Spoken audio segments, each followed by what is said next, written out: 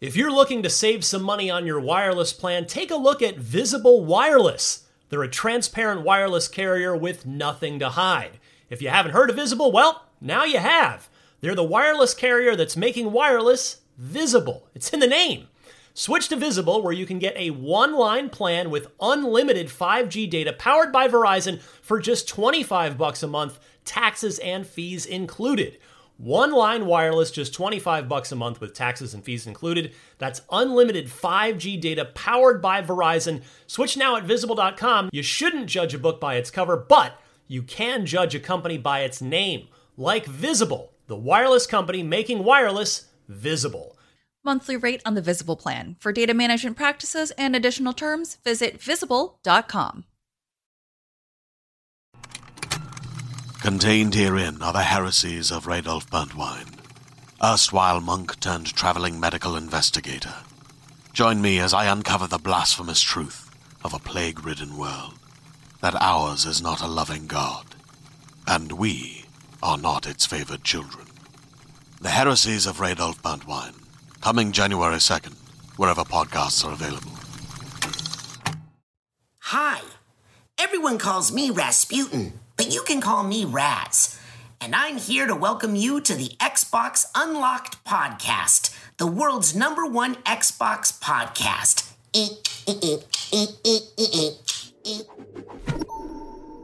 What's happening, friends? Welcome to Podcast Unlocked, episode 510 for September 7th, 2021. I'm Ryan McCaffrey, joined by my friends Miranda Sanchez. Hi, hello. I'm back.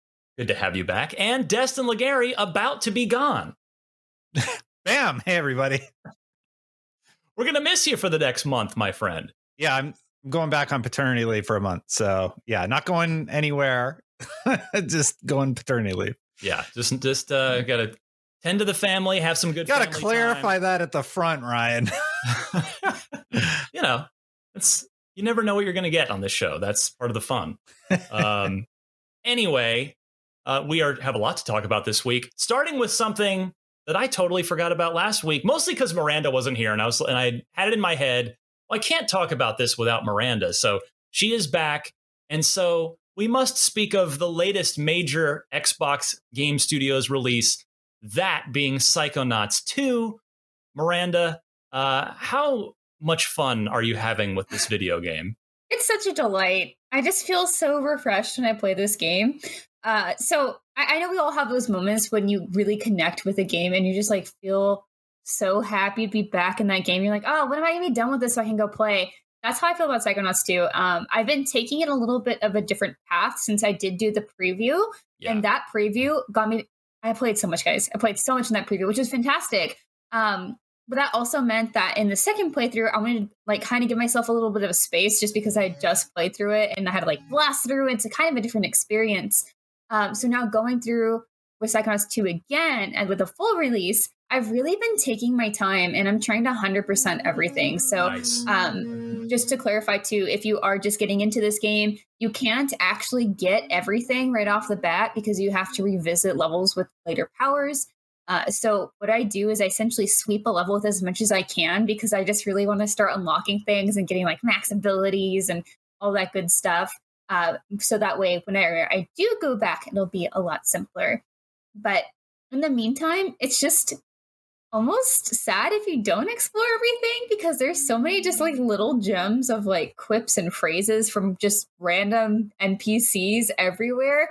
Everything is so funny. The characters are like, you know, of course, the characters are playing as and like the primary characters are really reactive, but also the just random office NPCs and people around the world. It's just so cool to hear what they have to say about weird things.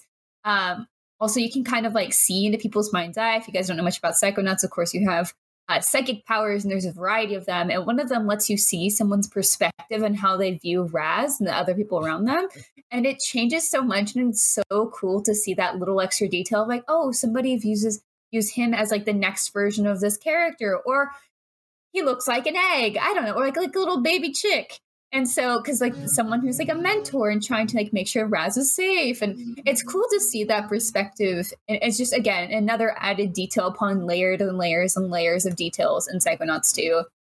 It is a constant joy. It is so funny. And so far, it's probably my favorite game I've played this year, which is saying a lot. I mean, I've played a lot of games this year, and I guess there's not been as many like big smash hits, and there's more I want to play. But so far, like this is the biggest contender for my game of the year so far. You are hardly the first person to say that in the games media space or just in the general gaming community. It is going over. I mean, I have to imagine.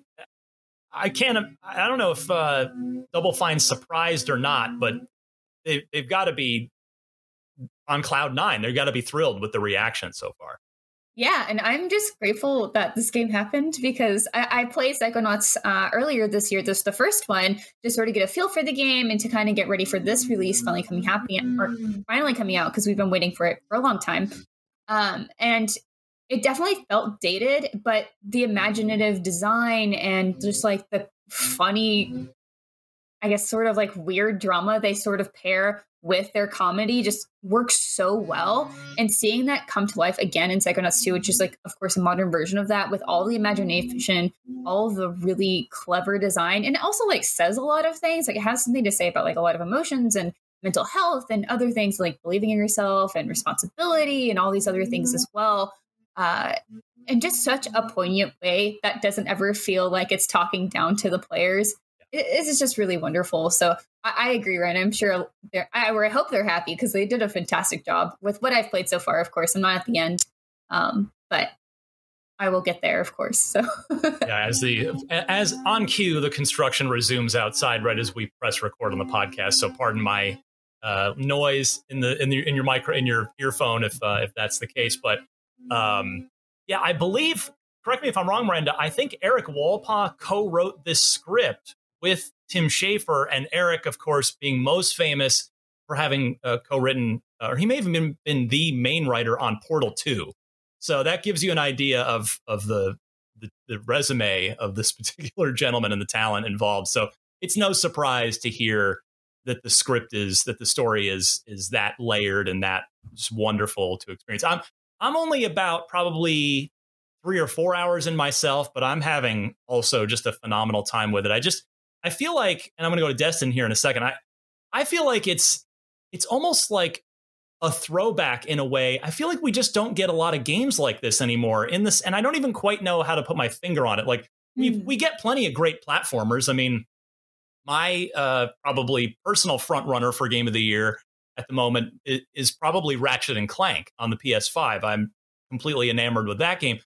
And so sure, we get good quality platformers, but there's something else going on with Psychonauts 2 that I can't quite quantify, but it just feels kind of old school, but also just in a way that's fresh because we don't get things like that anymore.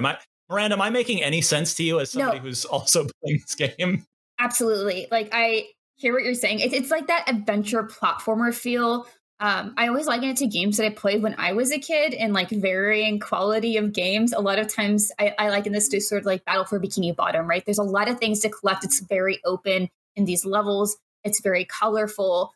And it's just fun. Like there's a very big focus on finding things, and what those things do vary. And of course, their importance and how well they're designed vary across games. And I think that's what you see with Psychonauts. Like, of course, you have the figments that are just everywhere. And then you have like all these other certain upgrades in which you can find a lot of this information on their guide. Psychonauts 2 guide on IGN, just throwing that out there. But it's exactly that. And I think that humor that it has too is just iconic to some of those games where they're just a little bit more fun. I mean, that's it, right? It's sort of a fun, goofy platformer. That doesn't mean it can't have something to say. It's just it's sort of style in its tone that is evocative of some of those older games. Destin, how about you? Have you had a chance to spend much time with Psychonauts yet? And where are you locking in with it? Yeah, so I played the intro, the T thing that we're looking at right now. And I got to like the main area, and the stuff that really stood out to me was just how smooth the combat was and how the powers like immediately start building up upon each other. I really, really enjoyed that aspect, and also how they take you through just the platforming basics. And I'm watching in this footage how those things compound as abilities start to unlock. So it has me excited about, what the rest of the game has in store. Yeah, I'm pretty early on, but I was very impressed by how they've taken Psychonauts and added a lot of polish and new combat things and new traversal items to the game to make it a little, I don't know, modern, for lack of a better word. I know I said it twice, but yeah. Yeah, and it's just, I guess before we move on to our next topic, the final point I'd want to make on Psychonauts 2 is what a road for this game. I mean, it's something that, the first one was 16 years ago is when it had come out. And the first one went through kind of the ringer in its development cycle. It was originally signed as a first-party Microsoft exclusive for the original Xbox. Microsoft ended up dropping the game. It kind of languished for a little bit, and then Majesco picked it up, and it did end up coming out as an original Xbox exclusive in 2005. And then, time went on, and it kind of, as I recall, I can't say this definitively. As I recall, it didn't sell great at the time. Definitely critically appreciated, got a lot of love. And then over time, it kind of built up that cult status of like, all right, the second one would be amazing. Could there ever be a second one? You guys remember Notch, the Minecraft guy who at one point said he would fund Psychonauts 2, and that never came to fruition. But then they crowdfunded it through Fig, and it's been a long road. And Microsoft bought the studio in the meantime, and now it's come full circle where Microsoft, who originally signed but never published the original, picks up the studio and thus the sequel and puts it out at the end. So kind of just a wonderful poetic conclusion to the story. And just kudos to Tim Schafer and everybody on the Double Fine team, because they just did a tremendous job with this game. And I'm having a great time going through it. And like you, Miranda, I'm taking my time. I'm not rushing this thing. I'm just sort of savoring it as I go. So everybody should play it. It's on Xbox Game Pass. You don't have an excuse. Jump in, try it out, see what you think. Next, it's the Miranda Show this week as we welcome her back, because, Miranda, next up, you were the one person in the IGN US office to have gotten some hands-on time with Call of Duty Vanguard multiplayer, a game that has... The reaction hasn't been great, which I think is more just about going back to the World War II setting than anything else, from what I can see on just scraping the top level of YouTube comments. But actually playing the multiplayer, you've got a preview on IGN, which I hope everybody will go either read and or watch on either IGN or our YouTube channel. But what did you think, Miranda? That's a pretty telling first comment for this. It was a bit rough. Graphically, not quite where I thought it would be, but of course it is a beta, so I do try to sort of reserve my comments on those sorts of things, just because things are going to change, stuff will happen, or I guess maybe a beta build. I'm not too sure exactly which build we played as part of this preview event, but I'm assuming it's going to be the same, or if at least similar to the one that's about to be in the public beta on September 10th. The weapons were all fine. Like everything, it feels like Call of Duty. That's kind of just the baseline you expect, right? And it's kind of looking at everything else as like, what else are you putting around this version this time to make it feel unique or important or special?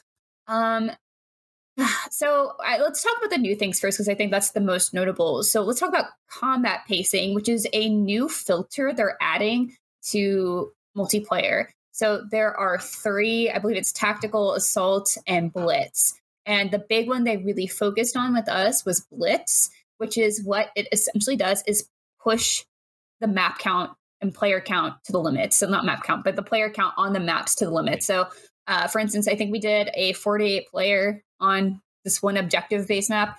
I think blitz works well with like kill confirmed or team deathmatch, or just something that gets you really excited. Just go run and gun. Like just the chaos there is a lot. And whenever you have to do something, say, objective based, like one that they introduced is called Patrol, I did not like this mode. I thought it was sort of goofy, and it's what I framed it in my preview. It is this one zone that moves around the map, so it's very domination-esque, and you just have to follow it, and whoever's in the zone gets points. Whoever's not in the zone, of course, doesn't get points, and then if there are 2 people in the zone, it's contested. but like not even kidding, it just slowly moves around the whole map. So you are just throwing your body at, just like hoping to stay in it to get some points. And so when you pair this with like Blitz, which of course these filters are optional, but in what we were playing, it was not optional. If you are trying to go for the zone, you're basically just throwing your body. You're just sacrificing yourself over and over and over to try and get points for your team, because there's so many people in this game. Like your entire team could not fit in the zone, which is like, 24 people. So that's a lot of people. The zone's really small. And so after a point, I kind of noticed myself and other people maybe getting a little tired of doing that, because people just stop going after that and just like flanking, and instead just like taking out enemies and getting just crazy kill streaks. So this is kill streaks, not score streaks. So it's even more of an incentive to not go for the zone, because it's like, man, I could be, not mowed down and just go run around and go get my kill streaks up. And, in turn, you are helping your team because you're clearing out enemies, but the respawns are so fast and it doesn't really matter. So it's just like this weird loop of chaos. And the PR team were very much like, like Patrol's going to introduce a different kind of meta. Like you're going to have to play differently. And I'm like, but does Call of Duty need that? Do we really want that in our multiplayer?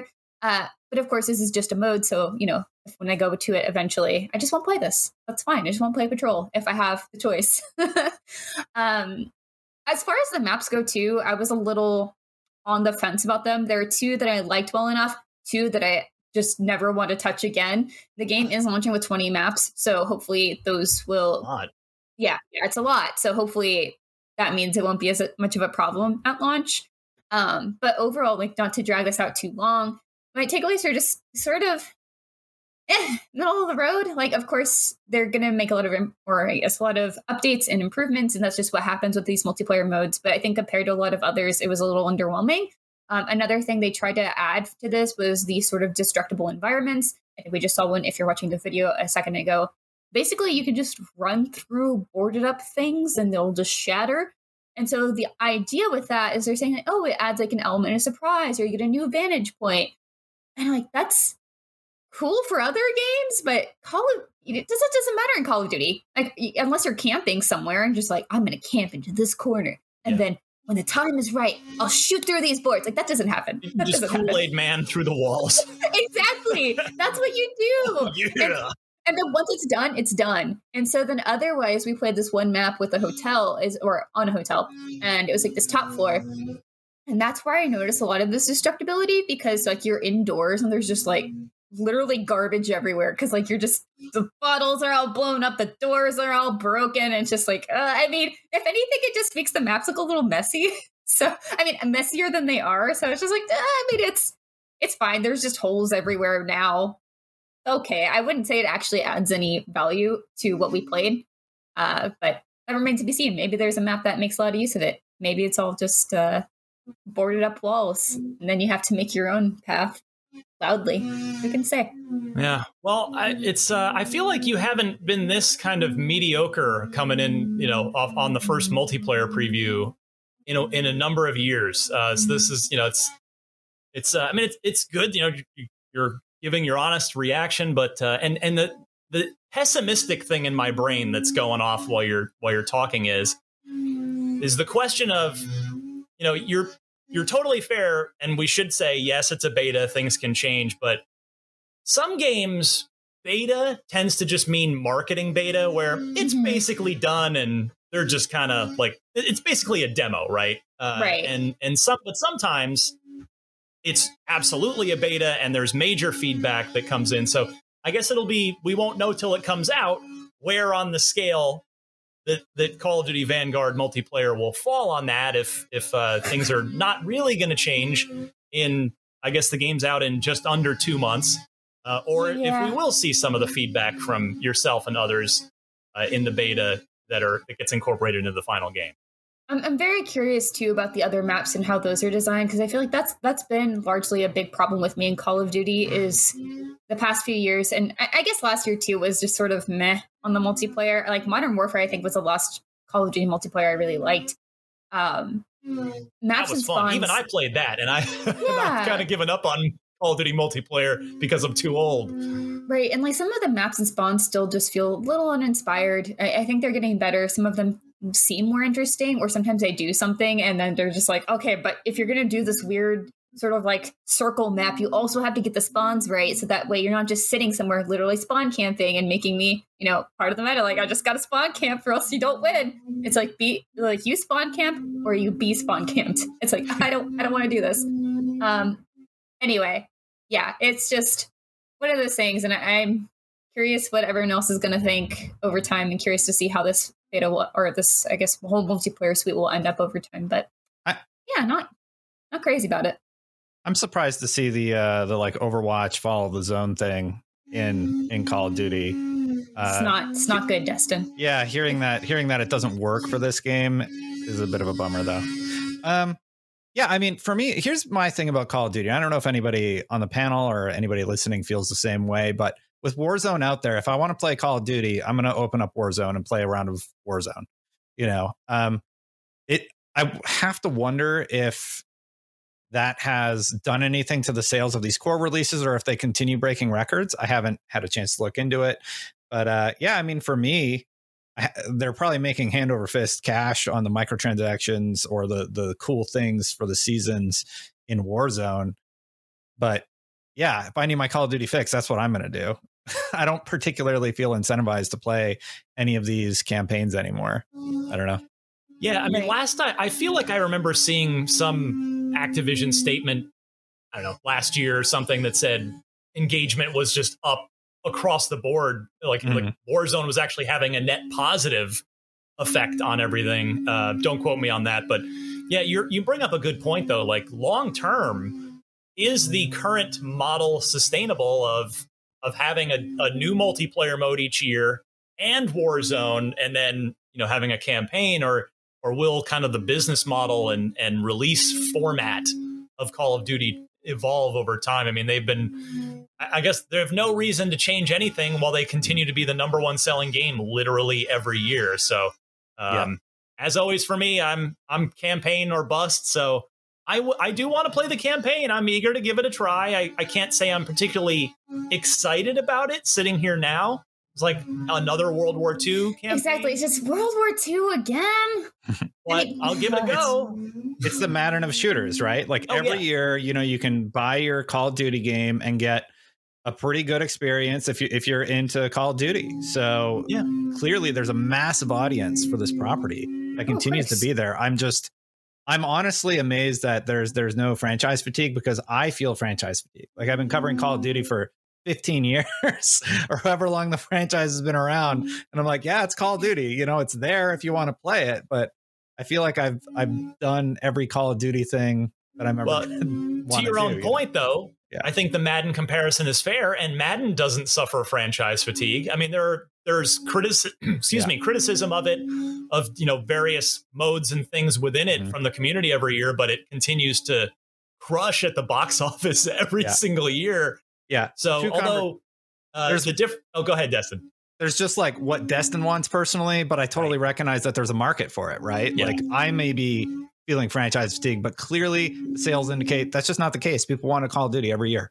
Yeah. And they'll continue to sell. So I mean, I'm glad, regardless of how Vanguard turns out, I'm glad that Sledgehammer's seemingly back in the game for good, because I think we'll get better games overall with the 3-team 3-year cycle than, for a little while there, it was compressed back down to Treyarch and Infinity Ward on 2-year schedules. So I am happy that seems to be the 3-and-3 model seems to be back. This week's Podcast Unlocked is brought to you by NordVPN. Hey, if you're watching a lot of sports like me and you hate blackouts, NordVPN is a great way to go. You can use NordVPN, a virtual private network, to watch live sporting events, TV shows, films that aren't available in your region by switching your virtual location to a country that is showing that event. No more blackouts. It's also good for plenty of other stuff, like protecting your private data, your bank details, your passwords, your online identity. You can protect your data while you're traveling and using public Wi-Fi. NordVPN protects you wherever you are in the world. NordVPN Threat Protection also protects you from viruses, malware, and phishing sites. NordVPN is also the fastest VPN in the world. No buffering or lagging while you're streaming, and it will stop your ISP bandwidth throttling. NordVPN is the price of a cup of coffee a month, so that is a super affordable, great way to go. To get the best discount off of your NordVPN plan, go to nordvpn.com/unlocked without the E. That's nordvpn.com/UNLOCKD, and that'll give you 4 extra months on the 2-year plan. And best of all, there's no risk with Nord's 30-day money-back guarantee. nordvpn.com/unlocked without the E. Hey there, this is Justin Bartha. I made a funny new podcast, King of the Egg Cream. It has the greatest cast in the history of podcasts with actors like Louis Black. I'm torn by my feelings for 2 women. Bobby Cannavale. You can eat it, or if someone hits you, you can put it on your cut. Melanie Linsky. I wonder what these marvelous things are that look just like boiled chicken feet. Jason Ritter. I can break things and pick locks and kill people. Michael Stuhlbarg. The whole point is to inspire people that they should make themselves better. Ari Grainer. No, don't whet its appetite. What are you, an idiot? Me, Justin Bartha. That's not just any egg cream, that's a Lemke's special. And all narrated by the hilarious Richard Kind. This is the story of Harry Dalowitz and how he rose from nothing to become New York's King of the Egg Cream. So if you like funny true stories, come listen to King of the Egg Cream, available wherever you get your podcasts. All right, let's just move on here to the big news of the week, the thing that you clicked on in the thumbnail, which is Alan Wake. Yeah, oh, his screen fell asleep behind me. There we go. There he is. There's Alan Wake. He's back, and I could not be happier. So we have a remaster confirmed. It's going to be out sometime this fall. They have not put a date on it yet. Remedy, of course. But back in June, Alan Wake Remastered appeared alongside Final Fantasy Remake within the Epic Game Store backend data. Now, this is relevant in that Epic has a publishing deal with Remedy for new projects. So it's like there is a connection there. Now, a little over 2 months later, listings showed up over the weekend before the confirmation today, Tuesday, as we record, for PS4, PS5, and Xbox versions of Alan Wake Remastered. And the listing said October 5th for the release. That is, we do not have an official date given in the formal announcement, but it's probably correct, barring any last minute hurdle with certification or bugs or anything that could bump that back. But yeah, Remedy's own creative director, the great Sam Lake, friend of IGN, friend of Unlocked. He's been on Unfiltered. He made the announcement himself on The Sudden Stop, which is a great way. The Sudden Stop, if you're not familiar, is a long-running Alan Wake fan site. And that's just great that Sam and the team chose to make this announcement there rather than like on their own blog or on IGN or something. I think it's awesome that they went to the community for this. And Sam wrote in part, "This is for you," meaning the community. Alan Wake came out over 11 years ago, and through that time, you have told us again and again how much you love the game, the story, the characters, and the lore. And that matters a lot to us. We love this game as well. I love this game. The remaster is coming because of your support for Alan Wake through the years. And then later he adds, the original game was only available for Xbox 360 and a few years later, PC. We are thrilled about the opportunity to bring the remastered version out for a new generation of platforms. I'm excited to hear what you think about Alan Wake. Remastered is the original experience you fell in love with all those years ago. We did not want to change that, but the visuals all around, including the character model of Alan Wake himself and the cinematics, have been updated and improved with some choice next generation upgrades. I think, Miranda, you ran this one not too long ago, right? Weren't you doing this one on your personal channel? Yep. I streamed this one. I did a whole Remedy thing. So I played Alan Wake and of course played Control. I kind of wish they would update some of the combat things. Like that was probably the one takeaway that I didn't like from Alan Wake, was some of the combat feels not necessarily dated, because I feel like it wouldn't have been as, it just feels clunky. I like the idea of like, oh, you got to use your flashlight to kind of solidify these ghost men before you can actually do damage to them. Like that's fine. Like these shadow creatures that you're fighting. And I don't mind necessarily that I have to aim a flashlight at this weird fridge that's going to keep getting thrown at me. But just some of the time, and I think the controls felt a little clunky. That being said, it's totally worth playing if you have not played it. The story is so much fun, and it can be a little scary.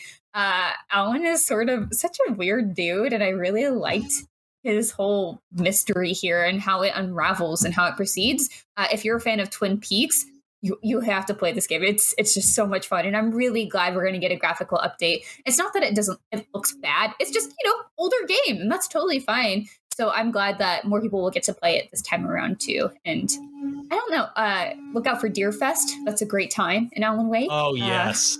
There are so many just like fun collectibles and things to notice, and it just gets a little spooky. Perfect October game. So I'm looking forward to seeing this come back out, and probably will watch some streams since I did just play it. I don't think I'm necessarily going to play it again, but it looks cool. Yeah, I'm in the opposite boat in that I haven't played it since it came out. So yeah, I'm looking forward to going back in. It's I appreciate what you said about it kind of feeling old, in that it just reminded me that when I played it the first time in 2000, I don't know, what was that? 2010, I think. Yeah, 11 years. It kind of had an old school feel to it then. It had a very like old school PC game feel in a good way to me at that time. I wonder if I'll still feel the same way about it in 2021.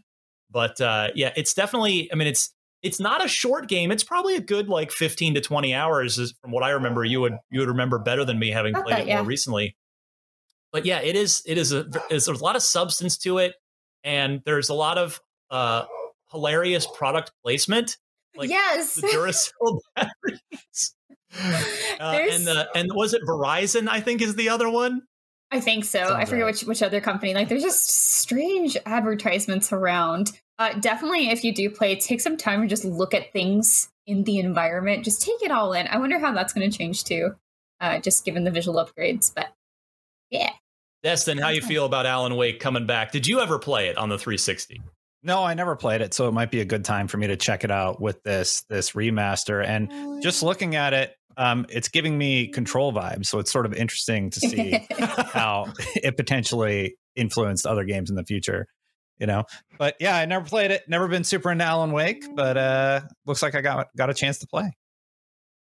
Yeah, it's and quite honestly, I know we're on an Xbox podcast, but I'm very happy that this is the first time it'll be coming to PlayStation. And the reason for that, I'm going to tie it back into Xbox, is because it'll expose a lot more new people to this game and give them a chance to play it.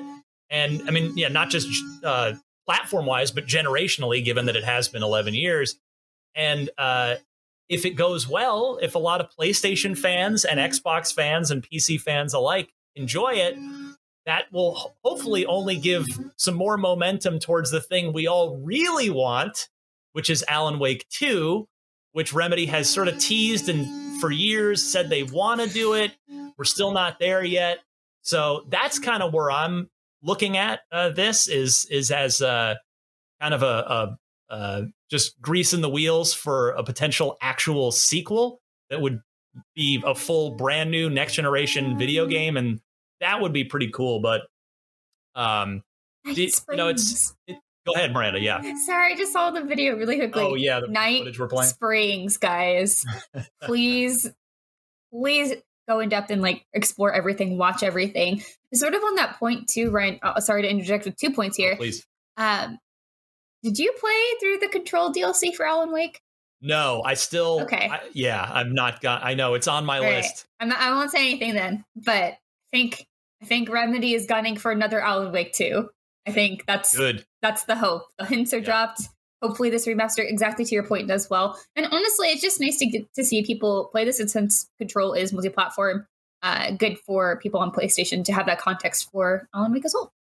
And the story is well worth playing through to the end at this, right, Miranda? Would you agree that it's definitely, you get a good payoff here?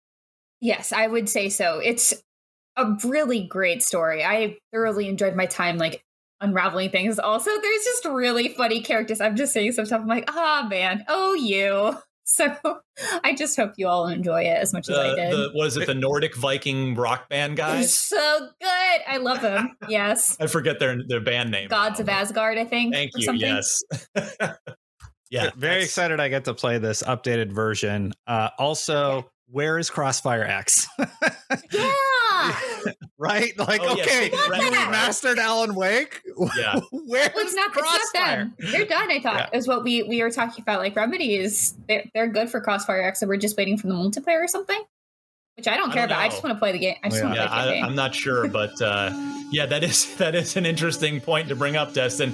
That this remaster will have announced and shipped before we ever get a date on Crossfire X and where the heck that game actually is. But yeah, well, I guess we might get a couple of Remedy developed games here in the next several months whenever Crossfire does finally drop. But yeah, really cool to see Alan Wake come back.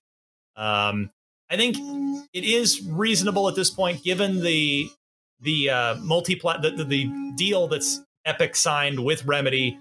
If that Alan Wake 2 does happen, it's probably going to be multi-platform, unless Microsoft or Sony just backs up the Brinks truck and says, have a pile of money, we want this as an exclusive, which, I mean, for old time's sake, I'd love to see Microsoft do, but at the end of the day, as long as we get to play it, that's I just want it to exist.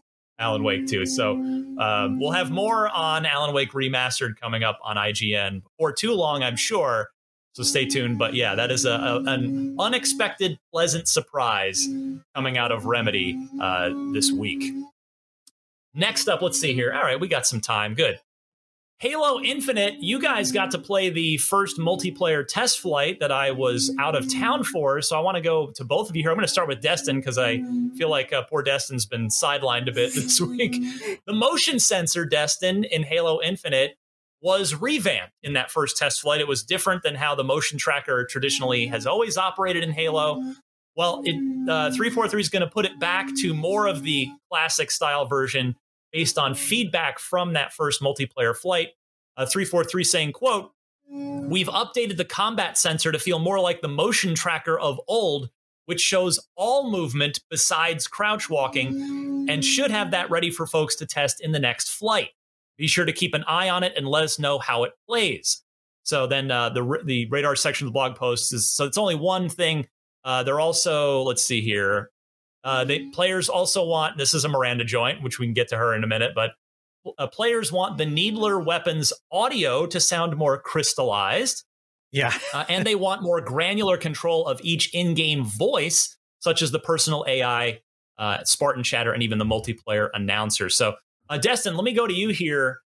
How did that motion tracker, the combat sensor, feel to you in the beta? I didn't hear you guys talk about it, but certainly clearly the community was giving a lot of feedback on this. What were your thoughts while playing the test flight? Yeah, I sort of saw this pop up within the community and people talking about how they just wanted more data, basically, right? So the fact that 343 was able to make that adjustment just means that, players are going to be happier with the new radar system, and I'm going to have more intel, so I'm not going to get, killed from behind when a player's sneaking up on me or something, if I'm paying attention to my radar appropriately.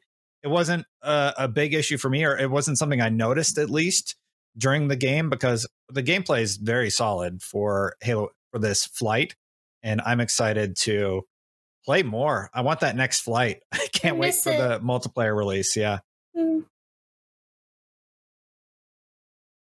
Combat sensor and now going back to more of the classic motion tracker style.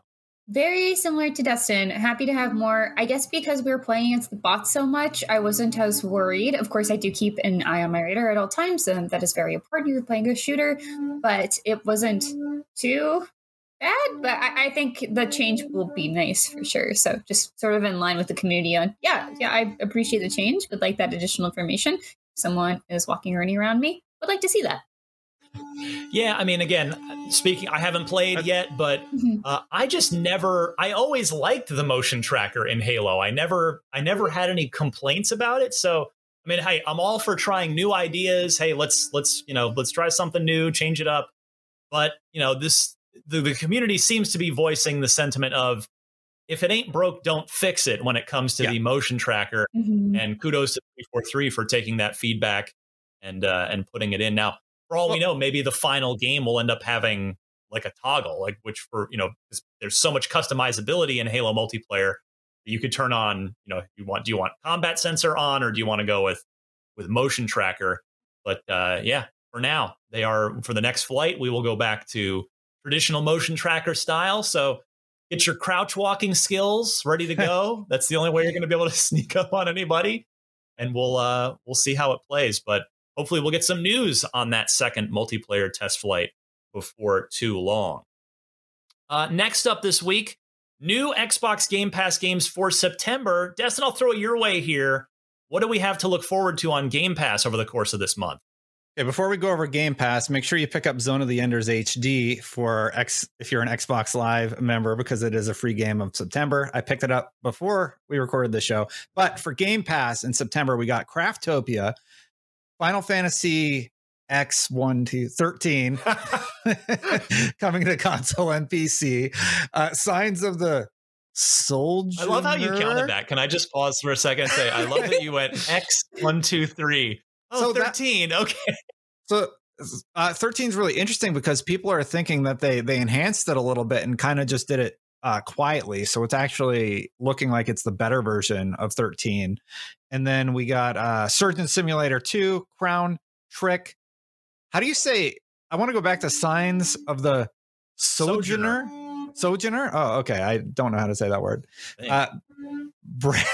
Breathage, Nuclear Throne, The Artful Escape, Red Dead Online. Oh, that's cool. Just the online component on cloud on console. That's September 13th. Company of Heroes 2, Disgaea 4, Forza Motorsport 7. That's a good one. Yeah, Hot Shot Racing. Forza's on September 15th. The Dark Crystal, Age of Resistance Tactics, September 15th. Thronebreaker, The Witch Tales, September 15th. And that's it.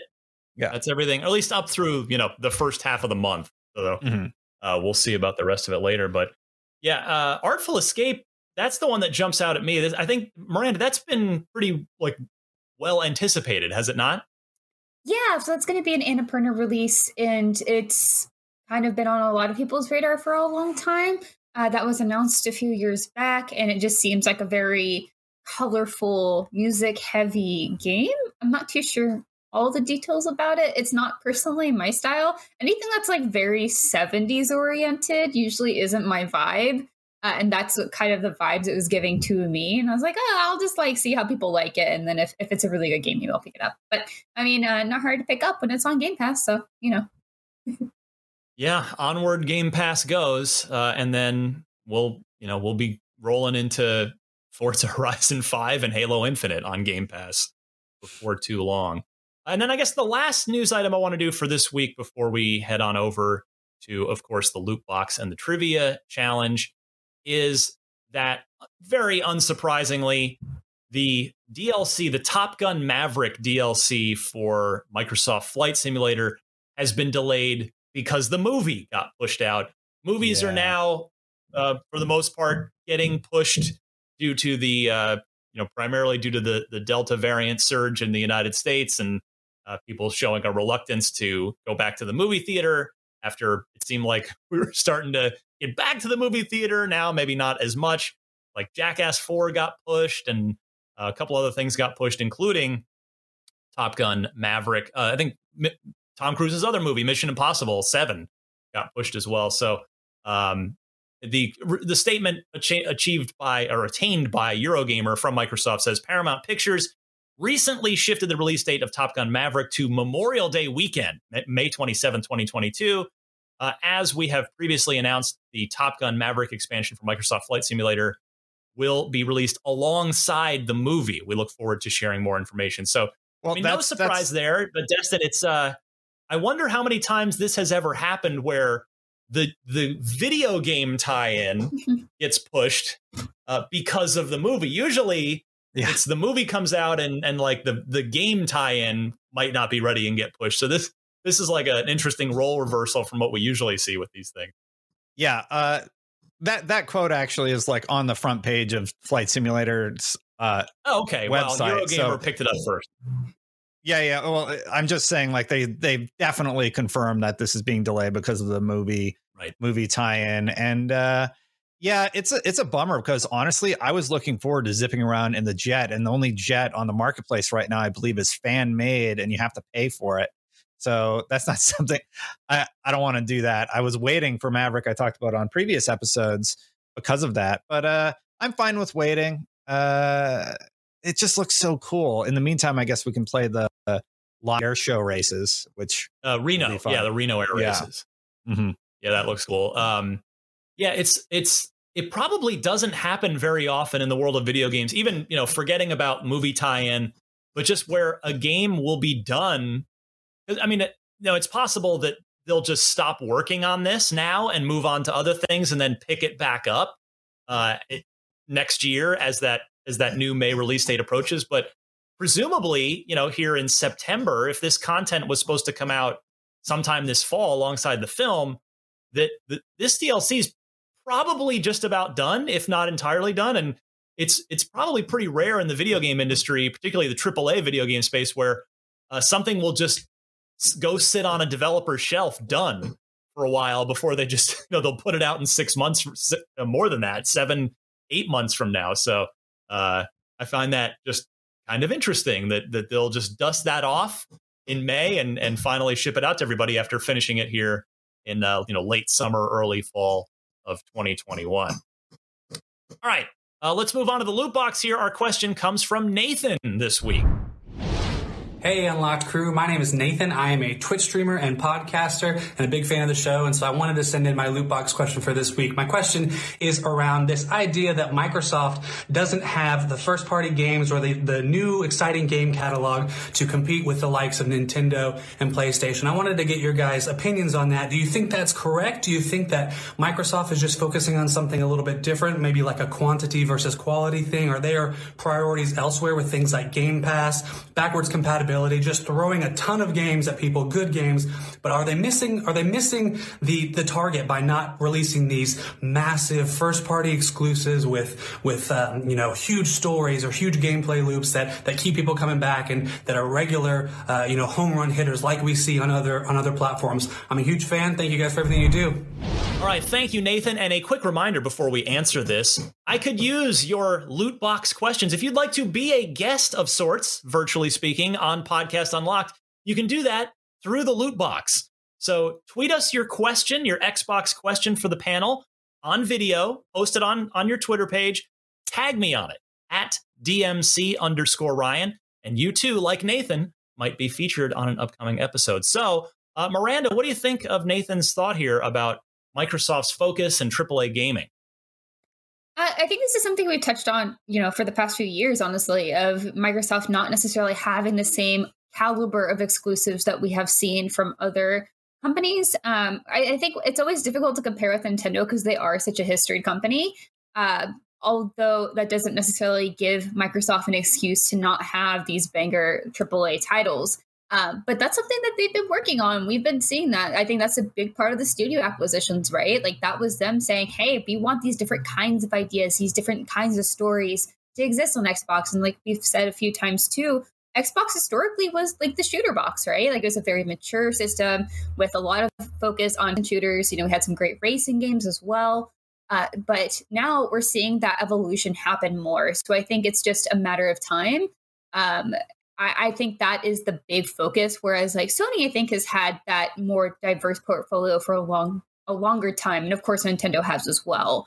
But Microsoft is on the way. And honestly, like I would say, I know, Ryan, you say also the time too, that there are, big exclusives like Gears that are just phenomenal. And I think people overlook that a lot because of like the aesthetic it presents, or maybe because it is a shooter. And honestly, I think some people sort of like downplay those a little bit sometimes in like the critical space, or at least in not so just the critical space, but just in the opinion space of like the stories that those can tell too. Right. Yeah. Destin, how about you? I think what he's trying to ask is, Sony has made a commitment to AAA games. They've released some really, really amazing experiences on the PlayStation platform, and even strengthening his question further, because he brings up other platforms. You bring in Nintendo, you got Metroid, Zelda, Mario Kart, all these franchises that are exclusive to that platform that draw people in. I disagree on the quantity over quality argument, because a lot of the third parties on Xbox are just as good on any platform. So to argue that they're somehow inferior because they're on the Xbox platform, I would disagree with. But he has a point about the exclusives. Xbox has been focusing on services for the last many years. Actually, we can play most games backwards compatible. Any game that you buy on the Xbox One will have a free next gen upgrade, including any it actually has at its disposal. And just in the last year, Xbox has begun releasing their exclusive lineup and doing things to ensure that they have those exclusive games going forward. Just thinking about the Bethesda acquisition, that is directly responding to the accusation that Xbox doesn't have any games that we've heard for years, right? Just this year, we've seen Flight Simulator, games like Psychonauts 2, which is a multi-platform. But as we go forward, we're going to see more exclusives that are in the Xbox ecosystem. We have Forza coming this holiday, and also Scorn, potentially Tunic this year, potentially Crossfire X. And then in the future, we have Fable, Starfield, Elder Scrolls, Hellblade, Avowed, Forza Motorsport again, Project Mara, State of Decay 3, Bright Memory Infinite, Stalker, Perfect Dark. So they are responding exactly how it seems gamers want them to. Xbox doesn't have any games. Okay, now what? We have the games. We have the console. We have free upgrades for all your games. Yeah. There's your answer. There's your response. Yeah. Yeah. Without the need for community pressure to get those free upgrades to the next gen platform too, which is always nice. And Far Cry 6 was just announced to have a free upgrade no matter what platform you buy it on. So to see somebody like Ubisoft not charge $70, especially at a time when there's a constraint on console supply. People who want to get a PS5 can't. Yeah. So they're just paying that extra. It would have been $20 had there not been a backlash on the Horizon thing, right? And Sony has come out and said, hey, you want to play on PS5, it's going to cost you $10 more, period, going forward. And Sony fans seem fine with that. And the argument that I've largely heard is they believe that it's worth the $70 because they feel confident that they're going to get a great experience. If Xbox continues to keep their games at $60 and they offer games that end up being great, we don't know how good the games are going to be in the future, right? That is something that should be taken into account. But if they are of that caliber and they're offering them at $60, it's a further value proposition. And that's what Xbox has been doing for like the last few years. They've been building towards this. Game Pass, play games wherever you want, PC or console. And now we got the exclusives. So we've answered all of your criticisms, and here's our response. Yeah, they're on their way. So good stuff there. And again, send in your loot box question. Tweet me with your video. Would love to have you on Unlocked. Meanwhile, quickly we'll go through trivia here. There's Andrew from Milliken, Colorado asking, this is a good one. Which of these Xbox 360 exclusives received the highest IGN review score? None of us worked here when these games were reviewed. So this is just sort of a fun exercise and seeing if you can channel your IGN predecessors. So which of these got the highest IGN score? Was it Too Human? Was it The Outfit? Remember that one? Crackdown 2 or Full Auto? So we've got a couple of third-party exclusives in there, a couple of first-party exclusives.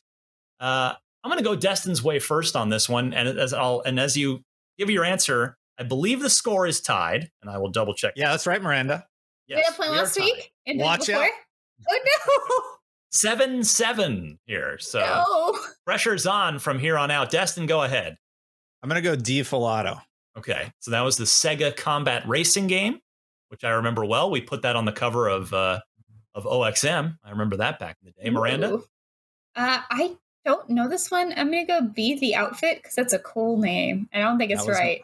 That was my other guess. So that's a good guess. Each of you, interesting that each of you picked the third-party game. Just, I know you didn't necessarily factor that in, but just an interesting choice.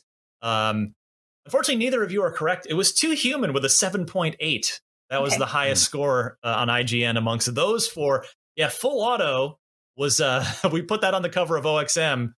It did not score well in OXM. I think it ended up, the reason it stood out to me, because I think it ended up being one of the lowest scores that we ever gave to a game that was on our cover. And in the sense that before anybody twists that as, if you put the game on the cover, you gave it a high. No, because we would usually pick the bangers to put on the cover, the cover of the magazine, the stuff that we were pretty sure was going to be good.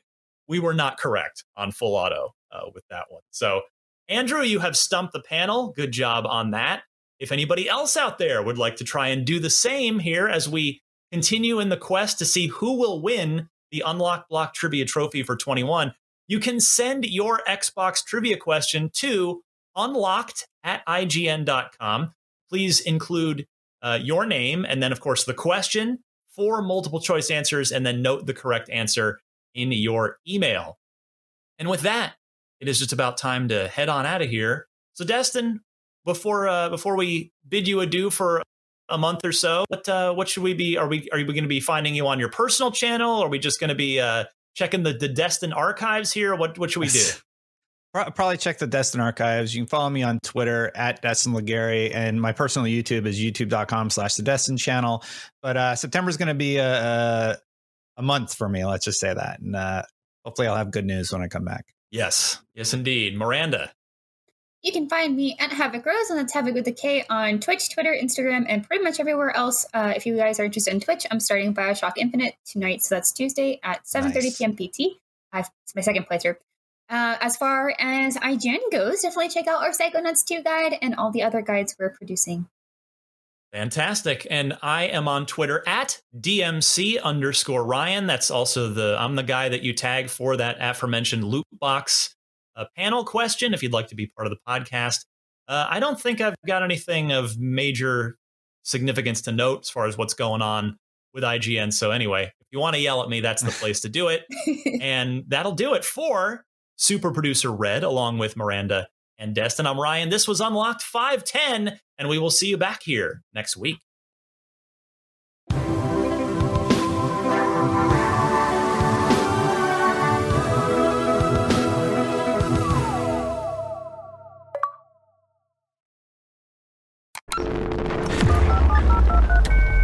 Welcome.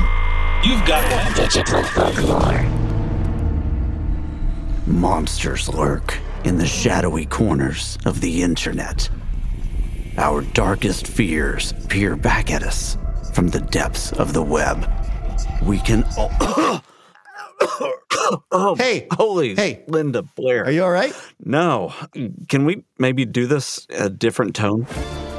Hey there, I'm Perry Carpenter. And I'm Mason Amadeus. On our podcast, Digital Folklore, we explore monsters, memes, and everything in between. Looking at our digital expressions through the lens of folklore, we break down the stories and communities we create online. And we try to make it a lot of fun.